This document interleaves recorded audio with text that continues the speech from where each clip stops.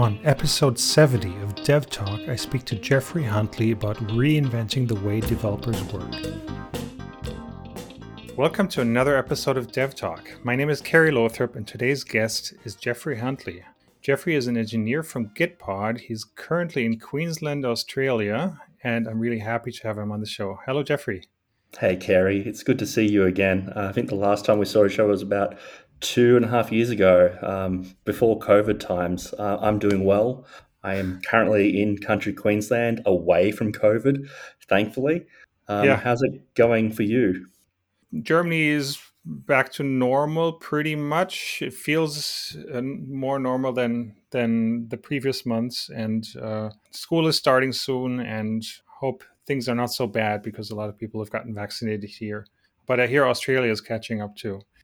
We are catching up with our rollout, but it unfortunately got a little bit bungled. All schooling is kind of cancelled and everyone's doing it at home. So we're back to those old stressful times. But that's Yeah, COVID. yeah. Since we last talked, you have switched employers and you are now working for Gitpod. And so recently, GitHub launched something similar, I believe, called GitHub Code Spaces. And I thought it would be great if we could talk about what the two are and what the difference is. And maybe you could talk about Gitpod first. What is it for people who have not heard of that? Yeah, sure. So yes, GitHub Codespaces has recently launched, and Gitpod has been here for the last 2.5 years. People might think about GitHub Codespaces or Gitpod as just like VS Code in the browser, but it's not about that. That's just the thin veneer about what the implications of this is. Hmm. So we're going back as an industry back to thin clients again. All right. So Gitpod and GitHub Codespaces is essentially a place to run your Docker containers. Okay. So Gitpod uses VS Code, and GitHub Codespaces also uses VS Code as well. And what that allows you to do is essentially run your development environments in the cloud. And people are like being like, why do I need to run a development environment in the cloud? I've got a local laptop. Well, there's many answers to this. Many answers to this. One is I'm currently working on an M1 laptop, which is ARM architecture, Hmm. and I'm doing development with Golang on x86 on Kubernetes. Okay. Like, I don't even have x86 architecture, but I need to do x86 work to be able to do my job. Hmm. So that's one example. Like, we're getting to the point where if you have a browser, you can do development from anywhere, from any device. So typically, I'm traveling around Australia when COVID's not spiking, and I'm just carrying around a USB battery pack and an M1 laptop, and instead of being restricted to the M1 architecture and 16 gigs of memory, I can get big, beefy machines in the cloud. So that's one aspect, right? It's being able to do development from anywhere, from any device. Hmm. But that's not the real compelling reason. Kerry, what is it like for you're in consulting, you join a client or you hire an engineer, and onboarding a software developer into the client or onto a team, what is it like for you? Well, in the ideal world, they have thought about what it means to have someone join the team, and they have some means or some sort of automation set up to get me started quicker. So either they've got a development virtual machine that I copy onto my computer and spin it up, or they have some chef scripts or Docker containers that I can use to get my development environment set up quickly. And by quickly, I mean less than a day.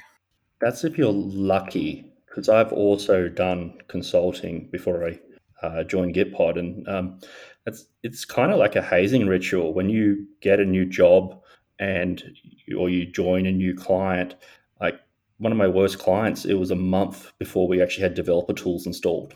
Right, Oh like boy. a day is doing really good. Yeah. So this is the bigger picture. So It's not about like VS Code in the cloud or thin client. Like it's really about the developer productivity. Hmm. So by taking some of these concepts from the DevOps movement, in particular about reproducible environments and running the same environments in production for development, and since that's specifically Docker containers, you can host them on Gitpod or GitHub Codespaces. And what that means is if you put that effort in to actually create the development environment and create that Docker file, then you can now host that in the cloud. And that means anyone can join a project pretty much instantly and spin up a new development environment instantly. So in the case of Gitpod, we do something called pre-builds. And what pre-builds does is it actually builds the development environment after every single commit. So if you think about like what a developer environment is, it's of course your settings, VS Code, etc. But there's actually there's layers below that. That's you have your dependencies like npm install or NuGet restores, etc. You Hmm. also have got the compilation of the source code, right? So what Gitpod does is every time there's a commit, it actually pre-compiles the entire development environment. So if that's a pull request, say you're a team leader, I start my day every morning by opening a browser tab and of all the open pull requests, and then I just go open in new development environment, click, click, click, click, click, and each browser tab is a brand new browser, brand new development environment. Oh, And wow. that development environment has the pull requests pre-compiled, all the dependencies redone, and ready to go, ready for review. And all of a sudden, I'm doing multi-track development. Like you can't do this on your local computer. So this is really what it's about. Hmm. Is all these scenarios. Like it's easier to onboard people into your team. If you're an open source maintainer, it's easy to get contributors to your project because you just click a button and everything's ready to go. Right. Yeah. I saw in GitHub, it's actually just a pressing a key, pressing period, and then it just fires up. Or if you're like in a pull request, you hit period, and it just fires up VS Code in your browser, and everything's ready for you. And Yes, you're right there. that's Yeah. exactly what it's about. So, a couple of clarifications. So, that GitHub engineering post, amazing. That articulates the problem. Like it is, if you have not read the GitHub engineering post where they talk about how GitHub now uses GitHub code spaces to build GitHub, it's really Yeah. good. That A captures the link to problem that. space. Yeah, Yeah. that captures the problem space. So, when they launched, they released what was called GitHub.dev. Now, GitHub.dev was launched on the same day as GitHub Codespaces. It's kind of a sneaky marketing trick. They're not the same thing. Hmm. In time, I suspect they will be. So, what happens is when you go to github.dev, so if you've got a repository like github.com slash username slash repo, if you change the com to .dev, what it does is it actually streams the contents of the Git repository via HTTP by the GitHub API, and it bootstraps up a VS Code browser, VS Code editor in the browser, and it feels like an instant development environment. It kind Yeah. of feels like it, but it's all running in your browser. There's no terminals. A lot of the extensions don't work, etc. None of the Okay. dependencies are installed. But what it's really smart, but it does have enough to allow you to review a pull request or do a commit. And when you do a commit, what it's doing is a HTTP post to the API for GitHub, and that does a commit. So it's kind of faking it. And so there's a bit of confusion that GitHub.dev is code spaces. It's not. Okay. So what I can see is like GitHub.dev, people will go to GitHub.dev and it launches VS Code and it feels like it's instant. And in the background, as a background task, then it would create a virtual machine. So that's like one of the biggest differences between Gitpod and Codespaces is like architecturally, Codespaces creates little virtual machines, whereas Gitpod is a play on the words of a Kubernetes pod. Hmm. So that's one of the ways that we make things really fast to start up.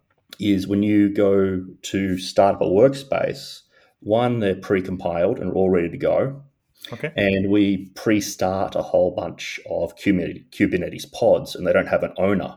And so when you start the workspace, it changes the ownership permission, pulls the Docker container, and then you've got VS Code and you've got execution environment in the Kubernetes pod. Mm-hmm. But for GitHub Codespaces, what they're doing is they're essentially provisioning an Azure VM, and it allows you to do your development in the Azure VM. Their workflow of how you use Codespaces versus Gitpod is very different. Uh, Codespaces is like you create a virtual machine uh, and it's just like a laptop replacement. You can create a machine per branch, but that's not really their optimized workflow. But Okay. with Gitpod, the workflow is just like create lots of developer environments and then just throw them away when you're done. So disposable is the focus. So Okay. So how do I get started with this? Maybe if I've got a new project, how do I set it up? Do I have a local Git repository first, or do I? Where's my code? Where's my? I'm completely lost at this point. Okay, just walk me through yeah, it. sure. I'll walk you through it. So first up, GitHub Codespaces is only available to companies at this stage, Mm-hmm. and it's free until the 10th of September. But Gitpod is available now and has been for the last 2.5 years. Okay. If you're open source maintainer, contact me, and I'll give you a coupon that allows unlimited access for life. Cool. We build upon open source. We're not possible without open source, and we're developed as open source product. So it's very important that we support those who make us possible. So Yeah. where do we start? Okay, the most fundamental thing between both of these platforms is a Docker image. Mm-hmm. So for either Codespaces or Gitpod, you supply a Docker image stored in a Git repository. And then when you go to Gitpod or Codespaces, what it does is it builds that Docker image. Okay. And that Docker image will supply your dependencies. For example, if it's a .NET application, it'll install the .NET SDK. If it's a Rust, it'll install the Rust compiler. Now, these Docker containers, they don't have to be just Docker containers. Just think of Docker as a transport mechanism, like kind of like a Mm-hmm. tarball. On both Codespaces and Gitpod, you can actually run virtual machines. So you can define a virtual machine in the Docker file, and when the Docker file runs, it starts QEMU, and that starts up an operating system or a virtual machine. Or you can do Docker and Docker, which allows you to create Kubernetes clusters or Docker Compose if you're running a very complex environment with microservices. Both of Okay. those work. So it's just Docker fundamentals. Mm-hmm. Um, and I realize when I say just, Docker has quite a big steep learning curve, but you provide the Docker file in a Git repository, you point it at either product, and you basically are able to onboard someone into your team or a contributor to your open source project immediately. Right. Okay. Interesting. So much more complicated than I thought, in a way, but this is an investment that will easily pay off quickly. Correct, because if you're down the path towards of DevOps, you should be using Docker containers in production, and you should be able to reuse those Docker containers used in production for your development loop, and that removes a lot of this. It works on my machine, it doesn't, and this is another huge reason is like Gitpod uses Gitpod to build Gitpod, GitHub uses GitHub to build GitHub. Yeah. Um, and they get a consistent it just works experience across their entire engineering ecosystem and all their stuff. There's none of this. Bob is running a lower version of Node, and Jill is running a higher version. You get consistency. You don't get it works on my machine, but not on their machine. Hmm. And those differences that happen in development can also happen in production with some critical severities and problems. And it's really hard. So you want to stabilize the surface so there's no difference between production and development in DevOps. So you can reuse your production image for development and you can share it. And you can share the same Docker image between Gitpod and Codespaces. Nice. And the Docker image runs on the server, or Correct. okay. And so how do I? So when I know you can open the VS Code and see or edit the code there, but can I actually get a screen or like Yeah, in my head this works well for like web applications, but what if I, for example, am developing a mobile project? How does that work? sure. So mobile is always hard Yeah, because of the restrictions for Apple hardware, right. like down from a licensing point of view. Um, Android is easier because you can do Linux emulators with QEMU. So Android operating system is a the Android operating system is Linux, which means you can run it in an emulator, which Hmm. means you can get a development environment set up. But for iOS and macOS, there's not much you can do, unfortunately, on that topic because of the restrictions by Apple, Right. Okay. both technically, especially when we're moving into different architectures now, but also legally as well. Okay. Yeah. So But the say I had a WinUI application that I was developing. Is Yep, do how does the development and debug loop work there? sure. So what it looks like is if you have a Docker container that says please install the .NET SDK, right? Yeah. Now, assuming it's WinUI 3, right? Hmm. Um, from that point forward, you now have a cross-platform way of doing development, especially if you're going down the path of Uno. So Okay. from there, because the Docker container can run applications. So from a user point of view, is you point the you point the Git repository to Gitpod or code spaces. It then clones the contents of the Git repository. It gives you VS Code, and then it executes the Docker container on the server. One of the instructions on the server could be start a graphical development environment, start a VNC environment, start a RDP environment. And this is what we do. Hmm. Um, and then from that point forwards, once you've got a graphical development environment, you can run a, a VNC client in the browser.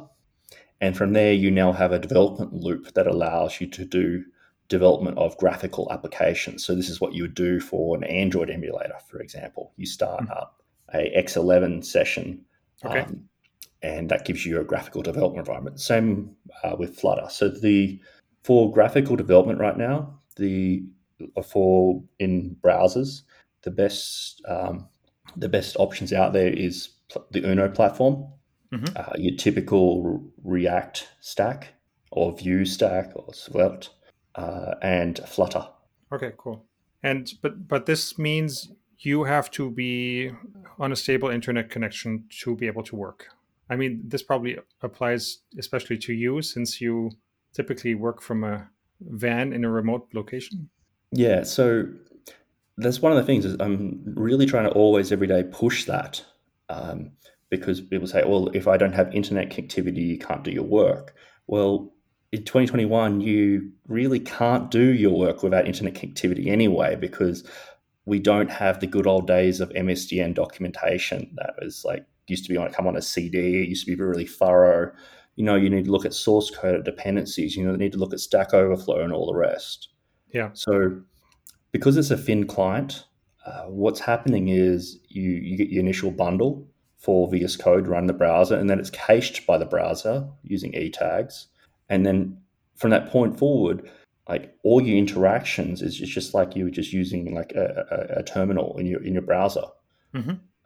So it's highly performant. So to give you an example, if I was doing development on my local computer on a sketchy internet connection because I'm in a forest somewhere, and I want to do like an npm install, each dependency that I have to pull down from npm, and there's a lot of them, would have to do a round trip of a couple of hundred milliseconds and a complete TCP handshake. And there's Hmm. like thousands, tens of thousands of dependencies, and that's handshakes and actually downloading the binaries.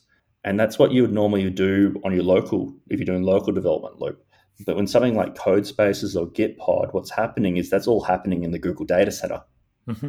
So I have a lot more internet bandwidth than I normally do. So I can now be more productive on a very marginal internet connection. Right. Yeah. But is there any story where I can move what's on the server to my local machine, like temporarily for an intercontinental flight or something like that, or do I like just clone the GitHub repo and the Git repo and then work with that? Excellent question. So offline mode, Yeah. because it's using a Docker as the foundation between both of these products, you clone the Git repository down, you build the Docker container like with Docker space build, and then Hmm. all of a sudden you can now do your development environment using VS Code on your local desktop, and you connect VS Code into the Docker image, and then using the same development environment or same development environment online as you do offline. And Microsoft calls this the dev container standard. So you specify a JSON file, the JSON file points to a Docker container, it installs an extension, and that extension connects VS Code into the Docker image. And then you just, like, you could be doing C++ dev for x86 on an M1 laptop, right? Nice. Okay, cool. Yeah, I didn't realize how much of a so I think I was mixing up things. I was mixing up code spaces and GitHub Dev, and I didn't realize how much of an impact this would have. I thought, okay, this is kind of nice. You can edit files in the browser, and you don't have to fire up your favorite Git clients to make like a marginal change to a repo. But that's not what this is. This is fundamentally changing how we develop. Yes, this is going to be a slow thing, and then a couple of years, people like it will be just like they're not going to look back. Especially if you're a team lead and you're reviewing pull requests to get everything pre-built, all the dependencies installed to review a pull request, and you just can review pull requests very easily. Um, Kara, you mentioned virtual machines at your clients. Like, it's so easy to cook the virtual machine. You do a git pull, and all of a sudden you destroy that virtual machine. Now, if you want to review work between different branches from different coworkers, what do you create another virtual machine in your local computer? You have to play around with git stash and Yeah. all that stuff. It's all painful. For me, I don't have local development tools installed on my local computer. I just have Chrome. And that means untrusted code does not execute on my local computer Yeah. at all. So it's actually there's safety benefits, especially if you're open source maintainer, like when you're getting pull requests from untrusted random people. So the end result is you just like open a new browser window, and there is your developer environment. GitHub Codespaces allows you to create environments with 32 CPU cores and 64 gigs of memory. Like, it will Yeah. cost you something like 2,300 US. Go look at the pricing. I forget the exact a month, but you can do it, right? Hmm. If you're doing intensive C++ dev and you're a compiler engineer, it makes a lot of sense. The next thing is intellectual property. Hmm. We're going to see a lot more push on compliance, especially after SolarWinds, etc., of not having intellectual property on laptops, not having source code on laptops. So I do not have any source code on my laptop because I've got no Right. developer tools installed. So that means it's all revocable. So if you're in a company and you're outsourcing, like, and you want to hire freelancers or remote software developers or anyone in the world, right? Hmm. You can give them a link, and then all of a sudden they can start being productive immediately, and they don't have your source code on their computer. And if you need to wind up a contract, well, the source code's not on their computer. They don't have a copy of it. So there's going to be a lot more pushes from a compliance point of view and for security point of view, where we're going to be moving to this type of model. This is a default model used by FANG, so Facebook, Amazon, Netflix, Google, Okay. for many years now. You don't have their source code on your local computer. You either use a terminal in a browser, or you connect in to via SSH. If you're using Emacs, use Tramp or Vim, etc. But Hmm. this is important. You're not restricted to VS Code. The idea is VS Code is a default implementation. You can connect in with SSH if you need to and do your development like that. Yeah. So no source code on your computer. Now, a number of things that really change things around is remote. We're in a pandemic, and that's accelerated the topic of remote. And if you're hiring, would you hire engineers in your local area, or would you hire the best engineers you can find in time zones that are compatible? Yeah. And one of the things, myself as a hiring manager and yourself, having done that before, you understand that is this person struggling because they're having problems getting themselves set up, their laptop set up? Is it a problem with the client? Is it a problem with my instructions as a manager, or is it the person wasn't a good hire? Hmm. Here you can literally go, here is a link. It's all automated, and that person should be able to send through a pull request on the first day. So it Yeah. fundamentally changes how we hire as well as an industry. Right. Yeah. That's yeah, quite a change. I mean, the intellectual property thing. Right now, I have the feeling like my employer or our customers might trust our developers more than whoever is hosting the code. Then, like Microsoft, for example. But there is this shift going on where like we've moved our email servers to the cloud. We never would have thought of that 10 years ago. People just get more used to the cloud mindset, and I think it's going to be fine. Yeah, but sometimes we still have our local source repositories for customers who insist on that. They say we want you to host the source and don't put it in the cloud. Yeah, but it's getting less. Yeah, so what we're talking about here today is we're talking about a 10-year shift on Yeah. how we all work, right? So there's always going to be the early adopters, and there's always going to be people who can't adopt because they've got strict requirements for air gap networks, locality of intellectual property and data.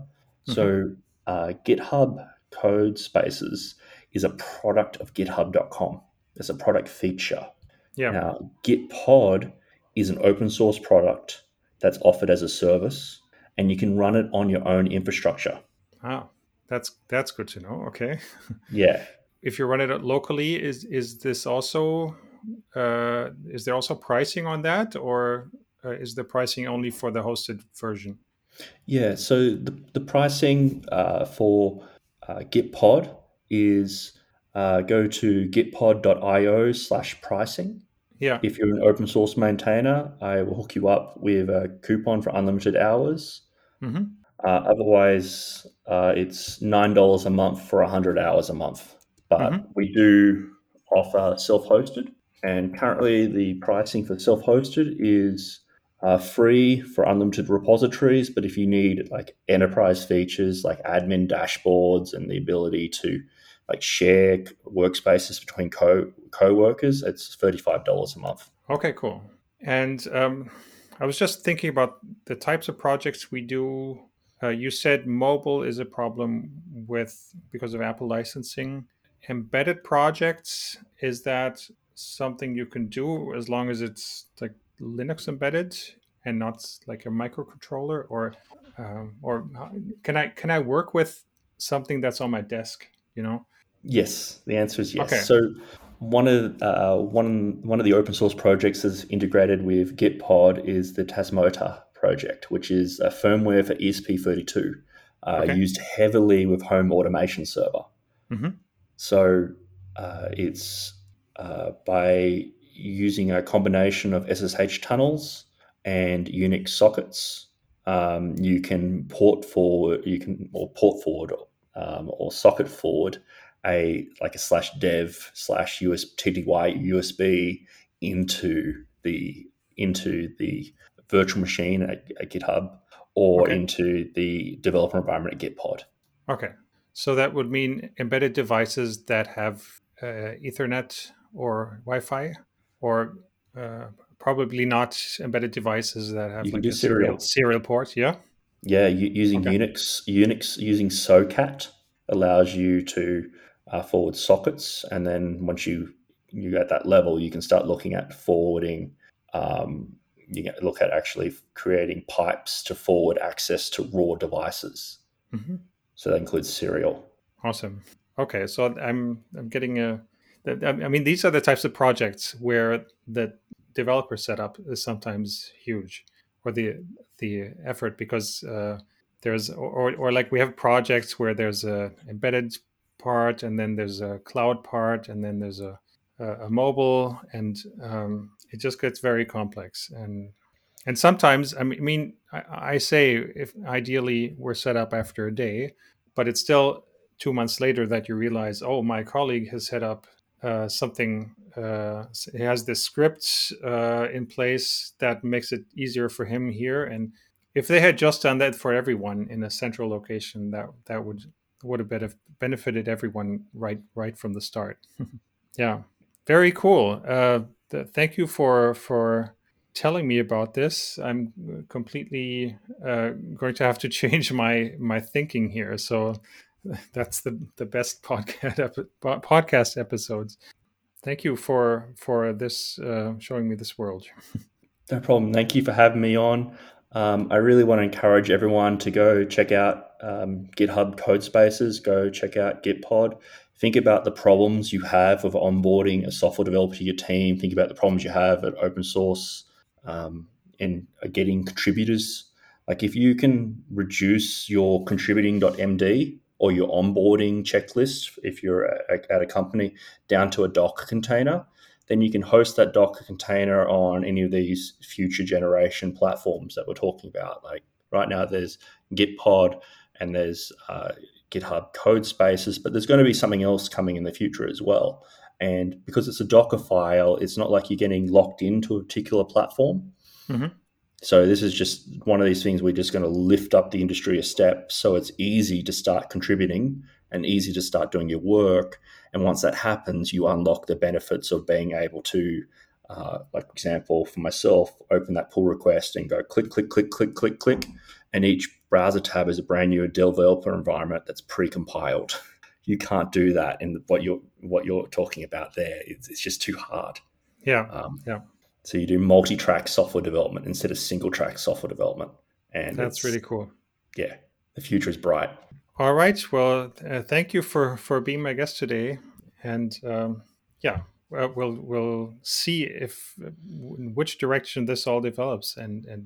But it has the potential. I can see what all the buzz is about now. Yeah, it has great potential, and it will change our world. I think our development world. I truly hope so. We've been here for the last 2.5 years, been waiting for this moment in time for GitHub Codespaces to launch, because them launching means everyone's now talking about this topic, and it's fantastic. Awesome. Well, you have a good day, and this has been another episode of Dev Talk, and we'll see each other again in 2 weeks. Bye-bye.